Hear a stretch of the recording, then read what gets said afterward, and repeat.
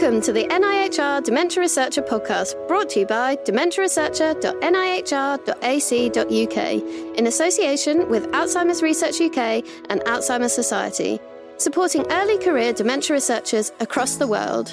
Hello everybody, I'm Dr. Anna Volkmer, and today I'm hosting this special podcast recording roundup after the 2022 International Society for Frontotemporal Dementias Conference in Lille, otherwise known as the ISFTD conference. We will be discussing some of our own presentations and what we've all seen and heard that has also interested us. Now, many of you will know me. I'm a speech and language therapist and NIHR Advanced Fellow based at UCL, as well as a frequent podcast host and blogger at NIHR Dementia. I'm sure you're getting fed up of me by now. But what you may not know is that I'm privileged to be a guest member of the UCL Dementia Research Centre Brain Behaviour Group, or the BBG, which is Professor Jason Warren's lab group. And today I've been joined by three other members of that group, Dr. Chris Hardy, Jess Jang, and first-timer to NIHR Dementia, Dr. Jochem van Tooft. Hello, everybody. Hello. Hi. So can we start with a quick round of introductions, and perhaps if you can all explain who you are and a little bit about your work, that would be great. So shall we start with Jochem? Yes, thank you. So my name is Jochem van het Hoofd. I am a PhD candidate doing my PhD at the Alzheimer's Center Amsterdam. And my research is focused on music and musicality in dementia. And I'm now currently at the DRC for a 6 months international fellowship with Professor Jason Warren. Very happy to be here. Thank you. Exciting. Thank you, Jochem. Chris, do you want to introduce yourself? Though I think you'll be known to many of our listeners. Oh, I'm not sure about that, but morning, everybody. I'm Chris Hardy. I'm a senior research fellow in Jason's group. I've been at the Dementia Research Centre for, I think, a decade now, which is terrifyingly long. But my research, I'm a psychologist by background. My research involves understanding more about the symptomatology of the primary progressive aphasias, which are a rare group of language-led dementias, and also in developing sort of tests of complex hearing, tests of auditory cognition for PPA and for Alzheimer's disease as well. And yeah, pleasure to be here. Brilliant. Thanks, Chris. And Jess? Hi, everyone. I'm Jess. I'm a current PhD student in Jason's lab. I'm supervised by both Jason and Chris, actually. So my research revolves a lot around the complex auditory perception that Chris just spoke about. So my PhD is focused on exactly that, complex auditory perception, both like in speech and maybe edging a bit into music, into Jochem's territory. But then, so that's actually my current PhD work, and I study that in AD, Alzheimer's disease, and frontotemporal dementia as well. Great. Thank you, Jess. Now, before I ask you about your own talks and posters and other people's, perhaps I could get your thoughts on the host city, which was Lille. Chris, I know you particularly enjoyed our ridiculously early morning run around the Citadel. No, I didn't. I did. No, it was pitch black. We had to get up because the conference started so early. We had to get up at, I think we woke up at 5 Lille time, which is 4 UK time. I don't know what's going on, but we had a miserable run in the pitch black. I didn't see a single sight because you couldn't see sort of a foot in front of our nose. And I've never met more of a morning person than you, Anna. I couldn't believe the stream of chat you managed to keep up for our hour run. I was given much back. Later in the day, you said to me something like, "Oh, I knew you were a chatty person in the day. I didn't know you were a chatty person all day." It's like, yeah, right. So, what did the rest of you think about the town, Lille? Oh, I loved it. It was so nice. Yeah, wasn't expecting it. It was like an hour and a half to get to via the Eurostar, so it was super quick, and it was just walking around town. You really wanted to shop and things like that. Yeah, it was really, really nice, unexpected. I've never heard much about Lille before, and going there was, I had a misconception that I thought Euro Disney was close by, but it's not. So, I don't know. It was all I knew about Lille. I thought Euro Disney was nearby. That was all. No, not at all. I'm not even sure where Euro Disney is, but yeah, no, good point. But now, Jess, while you're here, while you're chatting with us, you were one of the stars of the conference with your awesome platform presentation. I wouldn't say that. Oh yeah, come on. I want you to tell us about it, blow by blow account, including your kind of practice, walk up the steps the day before. How did the presentation go, and how can people find out about your work online? Well, thank you, Anna. I was so grateful for ISFDD for wanting to do, or not wanting, but like being willing to take me on as one of the 10-minute presentations to give during the neuropsychology session. And I wasn't expecting. It was fantastic to speak in such an auditorium as well and kind of explain about the work, because we all work within hearing and complex hearing, but it's not really usually a topic that's spoken about. So it's really nice to have that chance to talk about it. So my talk was on my PhD work, which is degraded speech perception in Alzheimer's disease and primary progressive aphasias. And I used an artificial manipulation called noise recoding, which kind of removes like certain details and like spectral details and intelligibility from the speech while preserving temporal cues. So it's kind of intelligible at certain amounts. The joke is it kind of sounds like Batman the lower you go. I don't know, but it's really interesting and really good manipulation to kind of relate towards real world hearing functions, like a busy telephone line or a video conferencing call, kind of like what we're doing on this podcast at the moment.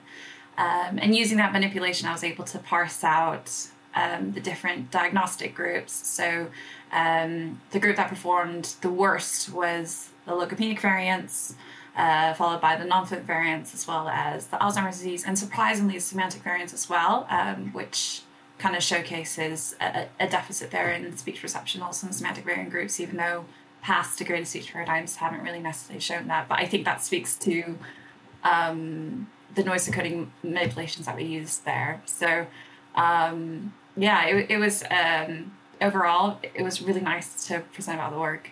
And people can definitely look out for the work in the future, because hopefully we'll get a paper published about it soon. So that'd be really, really nice. Watch this space, in other words. Watch this space, yeah.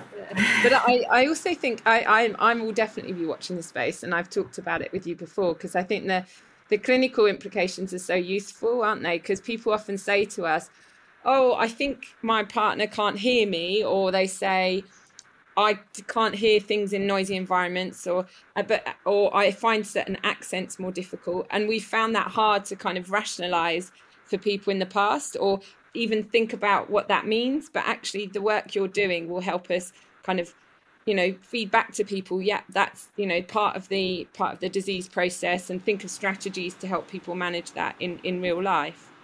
Absolutely. Yeah, that'd be so good. So if you have this research out that basically says that, yes, it is hard, not even just for the PPAs, the actual language bit, but actually that it's an auditory processing difficulty that they also have, it kind of builds into the general difficulties that they could have. So environmental strategy, clinical strategies to try to help manage that, it would be great. Yeah, brilliant. Now, Chris, Jochem and I, we all had posters presentations. We didn't get to go up on the big, huge stage like Jess, but we did have poster presentations. So Jochem, do you want to tell us a bit about your poster? Because it kind of, I guess in my mind, as a simple speech therapist, it kind of aligns quite well with what Jess does. Is that fair? Is probably under-researched in dementia is auditory cognition in general, and music as an extension of that, as a complex auditory stimulant is of course part of this. So I guess So this aligns with this lab, I would say. So what I looked into, and what I presented on my poster, was looking into musicality. And musicality is a broad term of all the skills involved in understanding music, but also musical behavior. And I looked specifically for this in BVFTD compared to Alzheimer's disease and healthy controls.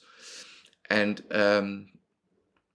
the idea for this is that we have ideas that musicality and why we listen to music is related to other cognitive functions, especially social functions. And FTD is the disorder where social cognition or social functions are typically impaired. However, we don't have a gold standard for measuring this.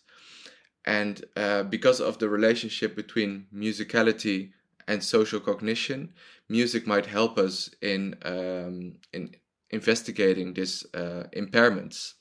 So what we did in this study, we investigated musicality with various tests, such as music emotion recognition, melody recognition, but also rhythm and tempo recognition. And we investigated certain aspects of social cognition, such as visual emotion recognition, understanding of social norms, or understanding of indirect speech. And then we investigated if they were indeed related to each other. And what we found was that indeed patients with FTD scored lower on the musicality tasks compared to Alzheimer patients and controls, and that they were related to social cognition functions, which is very exciting. That it fitted our hypothesis that we had, and it gives us an insight into how music might potentially help in investigating more social cognitive functions. Absolutely. It reminds me of a test called the Awareness of Social Inferencing test. Have you ever heard of that, Joachim? Where it's a video recordings of people, and it's an Australian test, and there are these video recordings of people and they're being surprised or anxious or happy, and they never say they are, but they obviously use the tone of their voice and their kind of non-verbal communication. And I have done that test with a couple of people with frontotemporal dementia, particularly with people with semantic variant PPA, and they always fail it. And it just makes so much sense that is because that's all about tone and pitch and inflection, isn't it? Yeah, I think that's a very interesting observation indeed, because this requires what we call theory of mind, that you understand that someone else has a different mind from your own, and that you can infer that mind based on cues that you would get from speech or from facial expressions, and if you think about it, the melody and the rhythm of someone's speech is very important into inferring these cues. So musical features or skills are definitely important for this understanding of social cues. Yeah. So interesting, and again, lots of value. I'm just thinking of a client, a family I spoke with recently who couldn't understand why their relative was less empathic, and I spent a lot of time talking about tone and pitch as well as like that theory of mind stuff with them, and I think that's really helpful for people. But and therapies as well will be exciting. But let's move on. Let's talk about Chris's poster. Chris, can you tell us a bit about yours, please? Yeah, sure. So I was presenting some work that we've been doing with carers of people with PPA, and this is work that we've been trying to do for a number of years now. So it's exciting to see it sort of coming to fruition.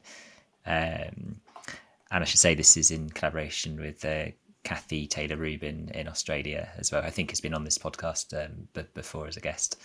But yeah, we've been trying to sort of learn from caregivers of people with PPA about the course of symptoms that people with the different variants of PPA, the progressive aphasias, experience over the course of their disease. And we've tried to define 6 symptom-led stages for each subtype, each main subtype of PPA, in the hope that this will be helpful for not only for clinicians and researchers, but also for people living with the disease themselves, and also their family members and partners and carers as they come to sort of prepare for what comes next and can predict which major care milestones might be emerging next.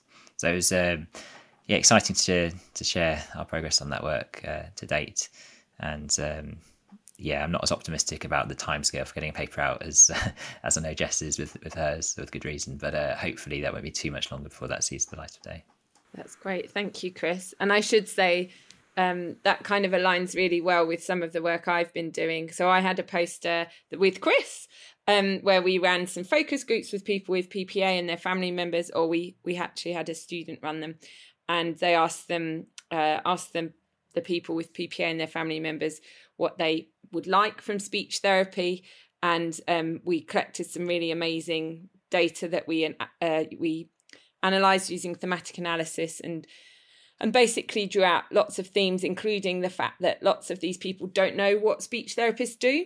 So it's really hard for them to even understand what they should be asking for and when, which really interlinks really nicely with what Chris is saying about, the more we understand about the disease journey, the staging, the more we can kind of work out what a care pathway might look like so that people can ask for the right things at the right times. But yeah, I feel like we've been speaking about our own research for a little while. I wonder whether we should talk about what other people were doing at the conference. So I wondered what each of your highlights were. I feel like I can anticipate what Jess's highlight was, because we met. It was it was a lady that presented just before you. I'm anticipating that it might have been one of your highlights, and then we met her in the break. It was it, yeah. No, yeah. So what we're speaking about is the presentation done by Dr. Boon-Lee T, who had she presented at the last ISFTD, which was virtual, and it was I forgot how the premise of it was. It was one of those separate video sessions that you can tune into, and it was fascinating because it was on the people who speak Chinese or Cantonese or basically a Mandarin, and how PPA manifest in their language, which I always thought was really interesting as someone who's a native Mandarin speaker. I always thought, the criteria for PPA is very catered towards an English-speaking population, or generally maybe more European. I can't speak. Maybe Joachim, you can correct me on how Dutch plays into this. But I was just thinking that it was so interesting 2 years ago to hear about her work on trying to develop a battery as well as appropriate criteria for those who speak a tonal language such as Chinese, both in Mandarin and Cantonese form. So it was great that this time she extended even further and shared her new results, and also on tone perception, not just how they were speaking, but also their tone perception as well, which also kind of links into when we were talking about pitch and the importance of that when it comes to communication on all facets. Yeah, so that was really cool. Yeah. Yeah, it was a really good talk, wasn't it? She had some really amazing audio clips as well to really illustrate the tonal difference and show how people couldn't understand those differences in tone, but also couldn't use them. And unsurprisingly, I was less surprised when she explained that people with non-fluent variant PPA can't use tone. That makes complete sense because of their motor speech disorder. But I guess I was perhaps more surprised about that comprehension side, that they couldn't perceive, they weren't understanding the tonal differences. Yeah, and we spoke after her talk, because we were back to back from each other, and she was saying because she showed that semantic variance struggled with, especially with tone perception. And she was like, oh, it's really interesting that you also showed that they have difficulty listening to degraded speech perception. It's interesting that semantic variance showing this profile and on this aspect. And I was thinking it is particularly interesting because they do seem to fall a bit on prosody, like emotional prosody as well. So that is some place to explore, maybe. Yeah, definitely. And we were kind of saying that maybe we should be assessing tone and tonal perception a much earlier stage. What about the rest of you? Did anybody else want to share any of their highlights? Jochen, what was your major highlight? Highlights that I wanted to highlight from presentations that were in Paris as well. And one was by Masoud Hussain, where he talked about apathy and motivation, which was very interesting. Where he took the approach of how can brain disorders teach us about how our brain works. So he talked about very strategic brain infarcts, for example, and how the people would present with, that they couldn't be bothered and were very apathetic.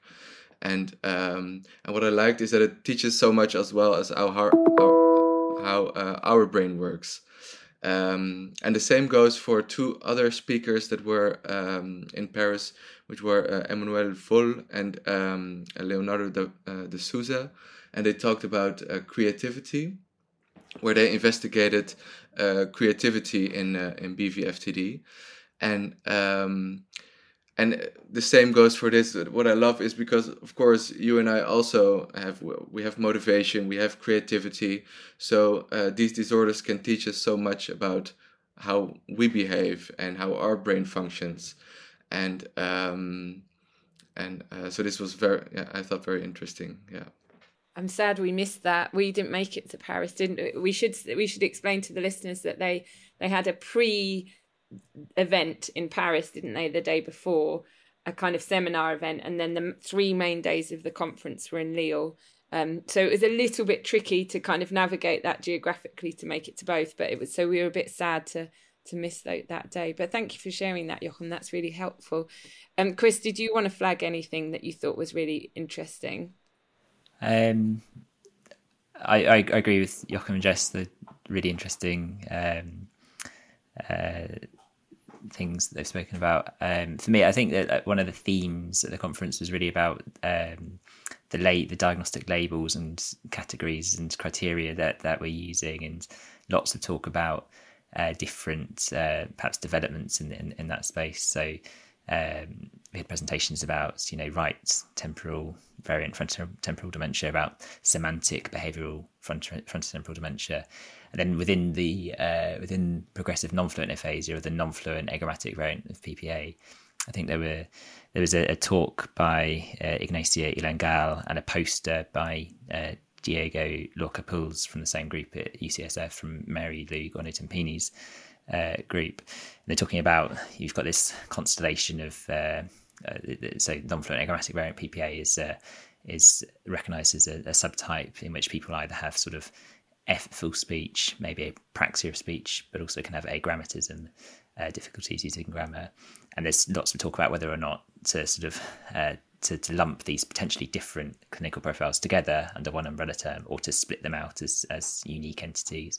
And their conclusion was that actually we should be lumping them together, but perhaps the terminology that we're using at the moment isn't correct, and because apraxia of speech is not an aphasia in its purest form. So they were suggesting that perhaps we should use the term, I think, progressive non-fluent speech language disorders, which I found interesting, and also found interesting their brain imaging work, which suggested at least 4 different anatomical profiles for this across this spectrum, including quite a posterior profile in sort of left around left temporoparietal junction, which mirrors what we certainly see in some of our patients that kind of take part in our research.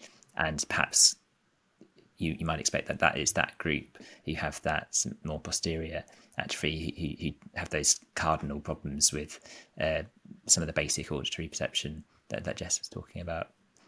So yeah, that was something I found really interesting. But it was really good conference. I really enjoyed it, and there's so much going on that we won't be able to do justice here. No, I'm really glad you flagged that poster. I'm sad I missed it, because actually you and I have spoken about terminology quite a lot before, because it really foxes some of the clinicians out in the field. I get phone calls from speech and language therapists looking for advice and saying, well, they're apraxic, they're not aphasic, so surely they're not a progressive aphasic. So it can be, I think I think that idea of encompassing both, including speech and language, in that cognitively makes sense to me, at least. Interesting, and I'm sure would make sense to lots of our clients, because I think terminology just confuses them so much. Did anybody see the opening talk by Marcel Mezzelem? We should mention him. He for those listeners who don't know, he's Professor Marcel Mezzelem. He's from Northwestern University in Chicago, and he did the opening kind of keynote speech, really, and he had a great title to his speech. It was called Ménage à Trois, Temporal Pole, Word Comprehension and TDPC. But I missed it. Did any of you see it?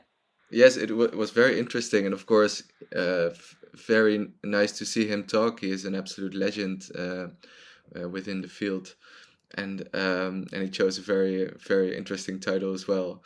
And he talked about the history of semantic dementia, which of course on its own is a very interesting disorder, which can present with such focal brain damage of the temporal pole, and with typical protein misfolding, and about the history and how it was recognized, because in the beginning, of course, dementia was more seen as maybe a memory impairment disorder, but as more knowledge was obtained, it was found that in this disorder, something very specific was impaired, the semantic knowledge, and which presents with word comprehension deficits, but also other symptoms. So he talked about that, and was very, very interesting indeed. Yeah.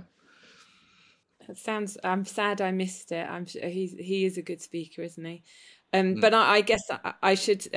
I can't help but talk about Dr. Maya Henry, somebody I facilitated some networking here for Jess and Chris with Dr. Maya Henry.